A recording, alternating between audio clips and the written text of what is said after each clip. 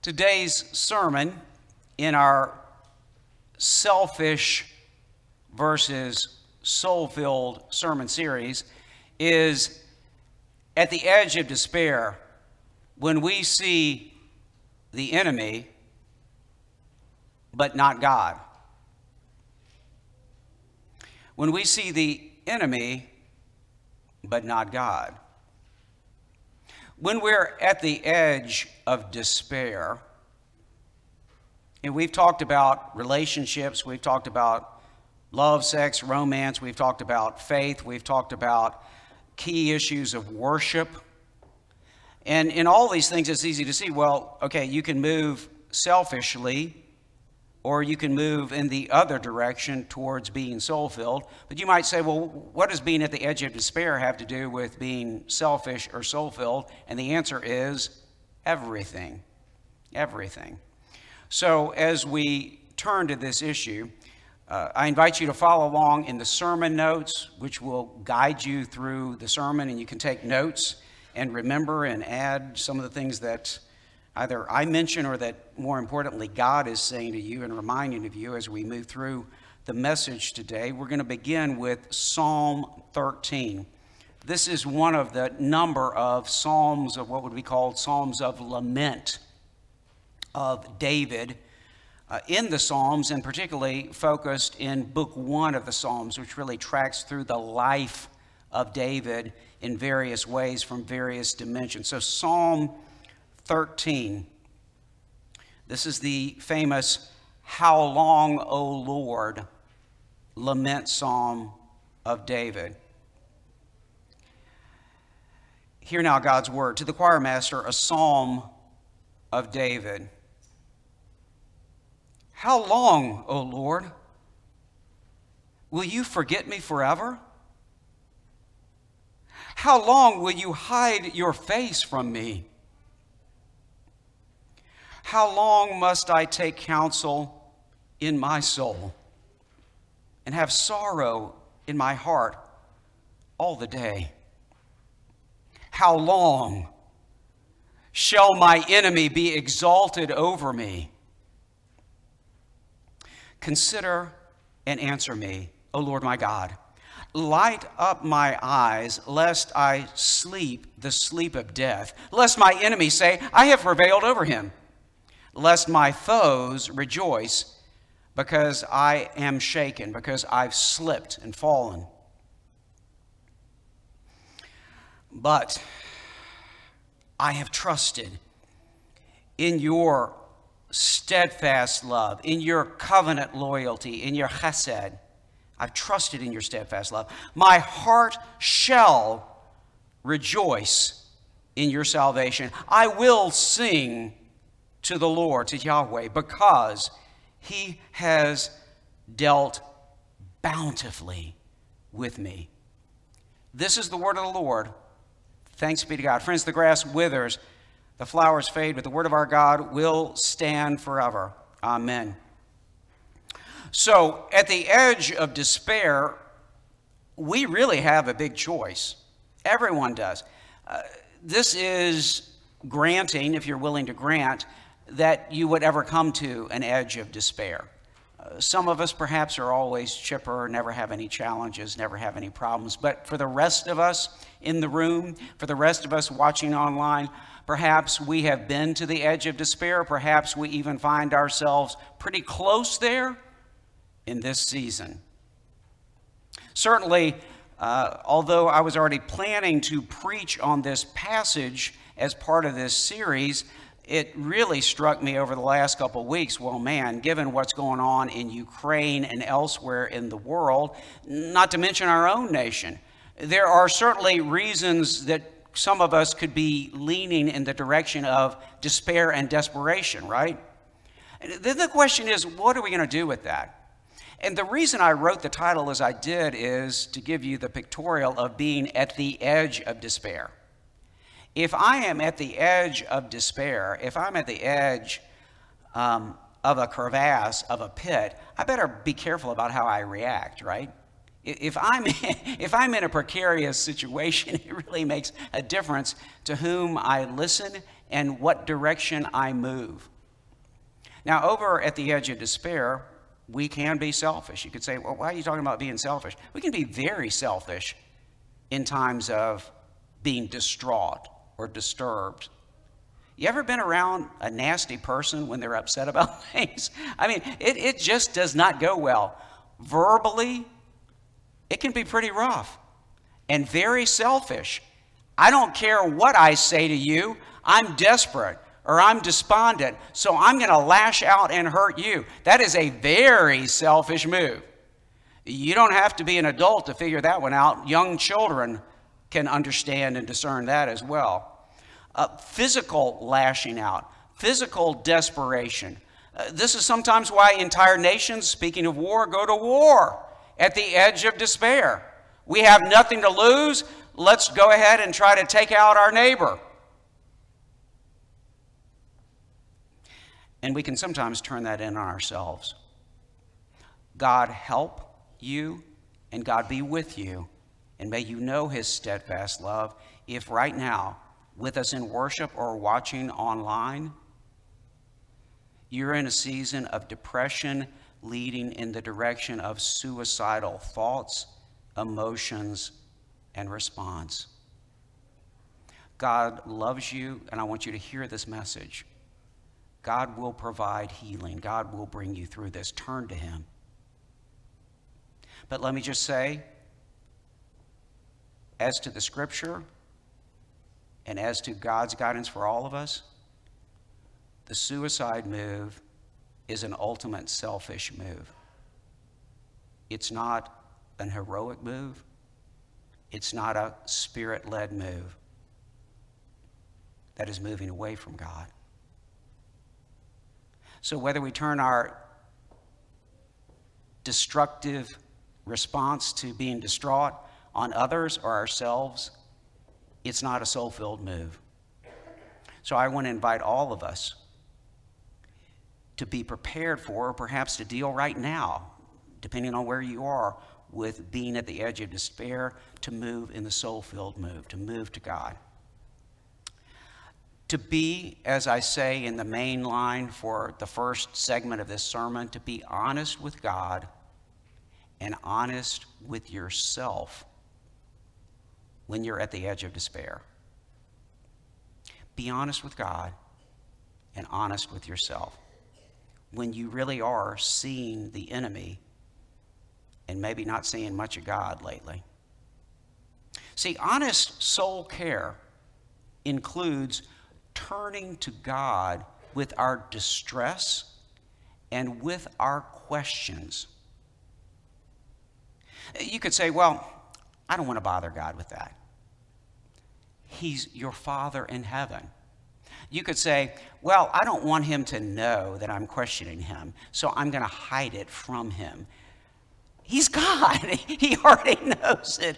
Turn to him. You're not hiding anything from him. That's a direct disobedience to not bring it to him. If you've got questions, it's disobedient to try to hide them from God. It's obedience as a child of God to turn to him with the questions. This is honest soul care we're talking about here. Turning to God with our distress and with our questions. And parents, when we're guiding our children, no, honey, you can't ask that question. No. Ask the question. Allow them. Teach them to ask the question to you and to God, instead of suppressing and turning them to other answers. Well, I guess I can't talk to my parents or God about this. I better go on the internet. No. Open up the dialogue. This is not selfish. This is moving in the soul-filled direction. And we learn this for so many folks who teach us, that God inspired to teach us from the scriptures. But certainly at the head of the list, or towards the head of the list in the Old Testament, is the great psalmist, king, leader, prophet, David.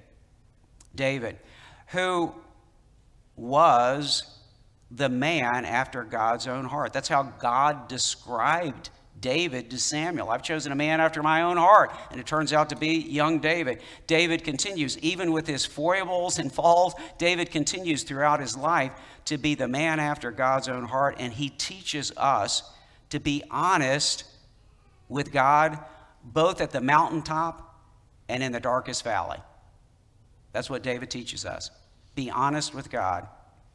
Yes, David was a valiant warrior and leader. Yes, preach about that, Martin. That makes me feel good. Yes, David was a passionate worshiper. Yes, preach about that. Preach about that. That's positive. But also, let me understand and let us all understand that it's very positive that David also knew how to deal with his dark times and dark nights of his soul. And we need to applaud that too and follow the inspiration that God gives us through David. And let me explain this to us. The Son of God, the Word of God, the second person of the Trinity, who ultimately came to us as Jesus, the Son of God inspired all of these laments and ultimately in the flesh lived and fulfilled them. Okay? All this is going on in Book 1 of the Psalter, all this centering on David and his ups and downs and his trials and triumphs. It's ultimately pointing us prophetically to Jesus, and Jesus lives it out. Give you one example from David's laments that's, of course, most famous from Book 1 of the Psalter, right there in the middle of Book 1 of the Psalter. It's right next to a psalm called Psalm 23, and that's not by accident. Psalm 22. What's the psalm that Jesus leads with on the cross quoting? What's the first thing he quotes? Psalm 22, verse 1. My God, why have you forsaken me? If you don't know any other lament psalm in the entire scripture, you probably know that one, right? And that's what Jesus cries out. Because David was honest with God, and Jesus lives and fulfills that honesty before the Father in the midst of the God-forsakenness he is encountering, taking our sin upon himself on the cross. David's laments, affirmed and fulfilled by Jesus, teach us how to pray and how to trust God in the bad times. If you don't know how to pray in the bad times, you've missed out on central gifts that God wants to give you and guidance he wants to give you. So that's a big picture. Now let's move to the second part where we'll dig in with the scripture here. At the edge of despair, follow the Psalm 13 prayer, from desolation to delight. I have that from desolation to delight in quotes in your notes for you because I hit that later after I'd pretty much done the sermon notes. But Derek Kidner, one of my favorite commentators from the 20th century, he's with the Lord now, but Kidner wrote that description on what's going on with this psalm, to move from desolation through supplication to ultimately to delight. So let's break out this psalm and learn from it how to pray and how to respond to hard times. The first two verses give us part one of a three-part movement in this psalm. There's three verses basically, or three larger segments to this psalm. Verses 1 and 2, soul cry, questions and confessions of distress. Okay, remember, the beginning of this is we need to be honest with God. Okay, so if we are at the stage where we're willing to be honest with God, what are we supposed to do with that? Well, part 1, verses 1 and 2 in Psalm 13 gives us soul cry, questions and confessions of distress. I'm willing to confess to God that I'm distressed, and I'm going to cry out to him. It's okay to cry out to God. Jesus himself did it. You can do this if you're following Jesus. Soul cry, questions to God. Of course, we're on this emphasis on the soul, so there it is. Soul cry, questions, and confessions of distress. Bring your questioning of God to God. Let me repeat that. Bring your questioning of God to God.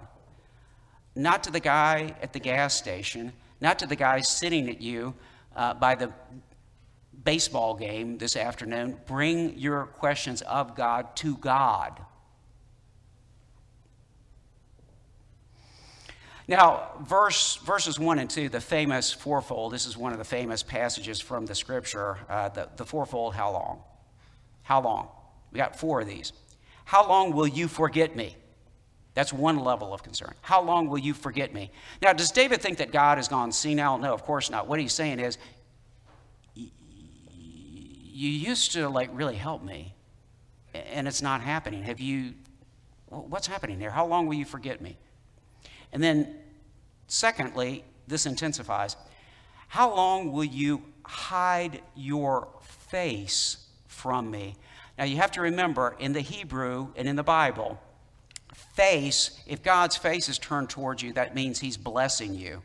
If his face is turned away from you, you're no longer under his blessing, perhaps, and he's definitely not intervening for you. The great Aaronic blessing, which I'll say at the end of this service, may the Lord make his face to shine upon you. That means he's looking at you. He's blessing you, okay? How long will you hide your face from me? I can't even get to you. I can't get to your blessing. How long must I place my plans before my own soul? That's the literal Hebrew here. In other words, I'm having to figure this out on my own. Okay, I'm not hearing from you. You're silent. I keep praying about this and I'm getting no answer. That's what David's saying here. How long must I place my plans before my own soul? In other words, without a word from you. And one of many examples of this with David is, and he makes some independent moves when he's not hearing from God. A classic example would be when Saul is after David, unrelenting. Saul is unrelenting. He's trying to kill David. At 1 Samuel 27, verse 1, then David said in his heart, now I shall perish one day by the hand of Saul. In other words, this isn't stopping. God hasn't answered my prayers to stop and heal Saul and get this over with.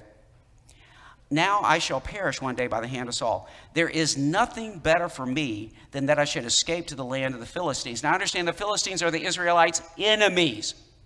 David is going to go over and hire himself out as a mercenary to the Philistines at Gath.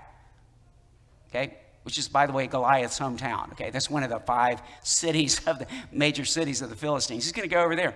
There is nothing better for me that I should escape to the land of the Philistines. Then Saul will despair of seeking me any longer within the borders of Israel. I shall escape out of his hand. Is this a good plan? Is this a godly plan? We're not told that God inspired this of David. David just comes up with this. I'm going to hire myself out as a mercenary to the Philistines and escape Saul. That's an example. Look, I haven't heard from you. When you're not hearing from God, keep patiently waiting and listening. Anyway, then fourthly, how long will my enemy be exalted over me? I'll come back to that enemy. I've already introduced Saul to you. We'll come back to that. David questions God, though, here, and you really have to understand this. When you pray to God, go to all the dimensions. He asks God and questions God about all 3 major dimensions of his distress. And here are the dimensions. Number 1, and this is the most important, David is distressed about God. He's worried about his relationship with God. Number 2, David has distress about his inner soul because he knows that he is wandering, okay? And he's worried about the state of his soul because remember, ultimately in life and in death, your soul is what matters. Okay? It's not stuff, it's your soul. He's worried about his soul, his heart and soul, his inner self. And then thirdly, he's distressed over the external facts and his enemy. Now you might say, why isn't 3 1? It's because David has spiritual sense. He knows that the issue with God is the big issue, okay? We're going to get to the enemies and the external circumstances, but it's not because things aren't working out at my job, because I can't have a child, because this or that. It's not the external thing first. The first thing is God. But then he does get to the external circumstances and the veracity of what's going on and the ferocity of his enemy. So a few more notes on this. First, God. Is God absent? Is God remembering me anymore? Is God going to answer me? When's he going to answer? Will he turn his face to me again? He used to love me. Does he not love me anymore? This is ultimately the question. Secondly, David's inner soul, his inner self, his soul and his heart. He's sorrowful. He's feeling abandoned. He's fearful of the valley of death. And David's willing to deal with this. He's willing to pray about this. You could say, well, we should never talk about fear in the valley of death. Well, you strip that out of Psalm 23 and you just missed a key part of it, right? David's honest about being in the valley of the shadow of death, and he's willing to talk to God about it. Okay? And then third, the external circumstances, the enemy's enmity, success, and threats. It's not just that this guy hates me, whoever the enemy is. It's that he's winning. He's winning. He's taking over the world and about to kill me. Okay, so, and then David's also concerned about his foes more generally. Those are two different Hebrew terms here. Let's talk about this. Book 1 talks about my foes quite a bit, and there can be clusters of foes, but at the middle, front and center will be the enemy. David, at different times in his life, is talking about different my enemy who hates me. But they all pretty much flow together, and ultimately they point us prophetically to the life of Jesus. So here are some of David's main the enemy at different times. Psalm 13, we're not given exactly when this is going on. Saul, I've introduced Saul already. That's David's king and supposed mentor who gets jealous of David and tries to kill him. Not a good mentor-boss relationship, really. That's not a really good one. That's Saul. And what's going on there is Saul represents ultimately even God-established or institutionally established leadership that turns against God's ultimate anointed. Saul, in other words, in the New Testament story, represents the high priest and the religious authorities who reject God's ultimate anointed, Jesus. You also have not only Saul, but David's own son. You want to get a little closer to David? David's own son, Absalom, who rebels against him. Tries to kill him. Tries to take over the kingdom. Almost does. So you have Saul, you have Absalom. So you can have somebody who's even from the family who works against God's anointed. Somebody that he loves. Well, let's take it a little bit further too. Ahithophel, David's key advisor, who, when Absalom leads the revolt against David, turns against and betrays David, Ahithophel. So in the Psalms, when David is talking about my friend has lifted his heel against me, David's talking about Ahithophel. Guess who Ahithophel is in the New Testament? Jesus tells us at the Last Supper. When he's talking about Judas, he quotes David and says, my friend has lifted his heel against me. Ahithophel is Judas. Ahithophel, Judas. Got it? Of course, at a different level, we're talking about Satan and death. And you could say, which one is it? And I would say all of the above in different ways at different times. With David, with Jesus, and with us as the church and Christians who follow Jesus. Everything God's teaching us through this, we're supposed to apply in our lives and learn from it. Will the enemy prevail? No. So let's keep moving to step number 2, movement number 2, urgent supplication. This is verses 3 and 4. David asked God to address all 3 dimensions of the distress. So, Christian, let me explain this. We are learning how to pray through this psalm. Okay? We address every different dimension of concern. So David is addressing the concern about God, okay? And God responding to him. David is addressing the concern about his own soul. Don't leave that one out. Do not leave that one out. And then the external circumstances. Most of us just want a quick fix on the external circumstances about the extent of our petition. No. Go through in depth what's happening here. Notice the threefold request. Take notice of me, answer me, light up my eyes. Threefold request. Take notice of me, answer me, light up my eyes. And then the threefold rationale. The threefold lest, unless. In the other case, this is what's going to happen. lest I die, lest my enemy proclaim victory instead of your servant, and lest my foes rejoice because I fall. And then we go to movement number 3 of the psalm.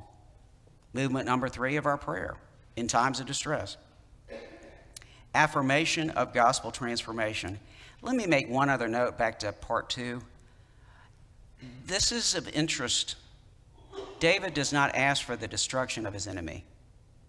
He just asks that his enemy be thwarted, which leads us to think this probably for David is directly applying either to his respect for Saul as God's first anointed, or maybe to his own son. What do you do when your son's trying to kill you? Do you pray that your son's going to get killed or thwarted? Pray that your son will be thwarted.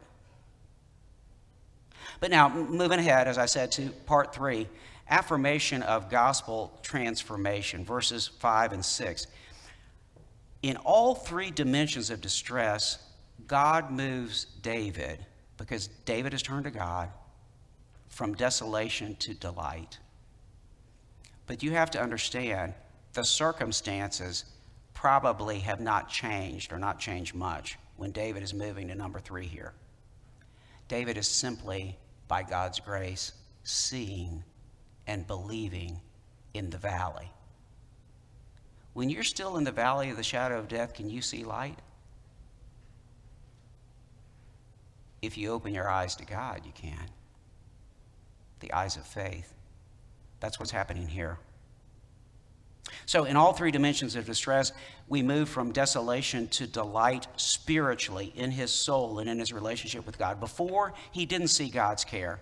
He didn't see God's presence. He didn't see God's face, God's blessing. But now, David says that he knows and will know and trusts and believes in God's steadfast love. I remember, even though I don't see it all around me, you love me, and your love will survive through the darkest times and even death.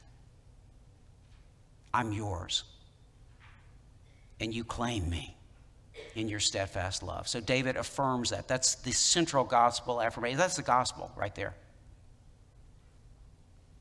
And then, before, his inner soul and heart felt alone and sorrowful. Now, David's heart and soul, he says, I will rejoice. Is the party already happening? No way. But he can see, even in the valley, I will rejoice in your salvation. I don't know how you're going to do it, God, but you're going to do it, aren't you? Because your covenant love and your word is sure, so you're going to provide. I know you will, and so I'm going to go ahead and say it. I'm going to start singing even now in the valley, and I'm not just whistling in the dark. I'm going to sing it. I'm going to sing your praises right now. You are my Savior, and I rejoice in you.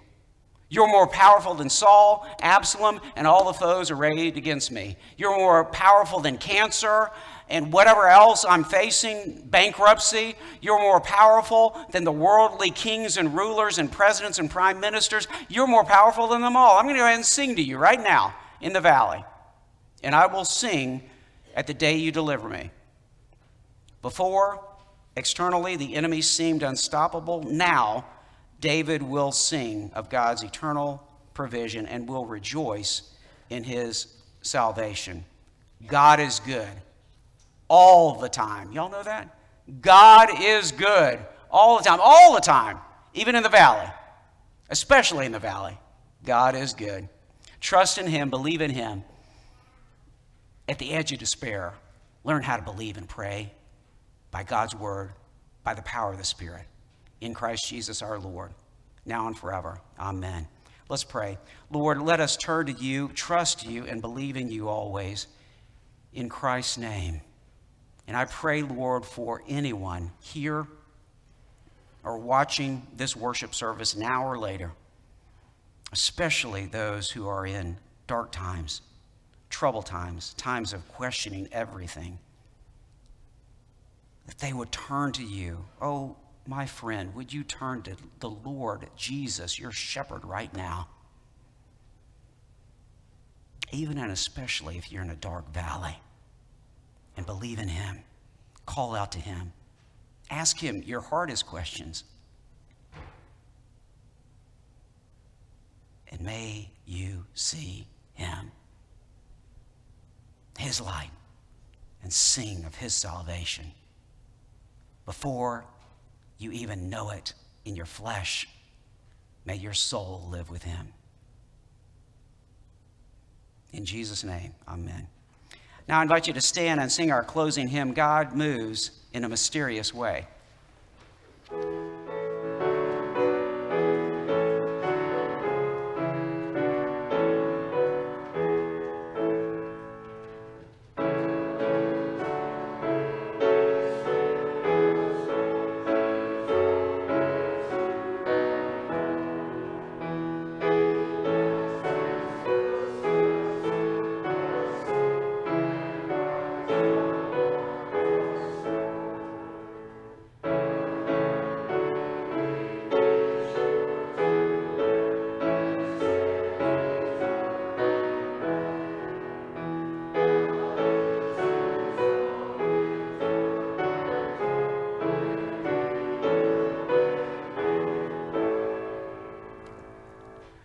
And now, Christian, follow him. His blessing, his face, his way, his word are with you and in you by his Spirit. And so now may the Lord bless you and keep you. May the Lord make his face indeed to shine upon you and be gracious unto you. May the Lord lift up his countenance and give you his peace, now and forever, in the name of the Father, the Son, and the Holy Spirit. Amen.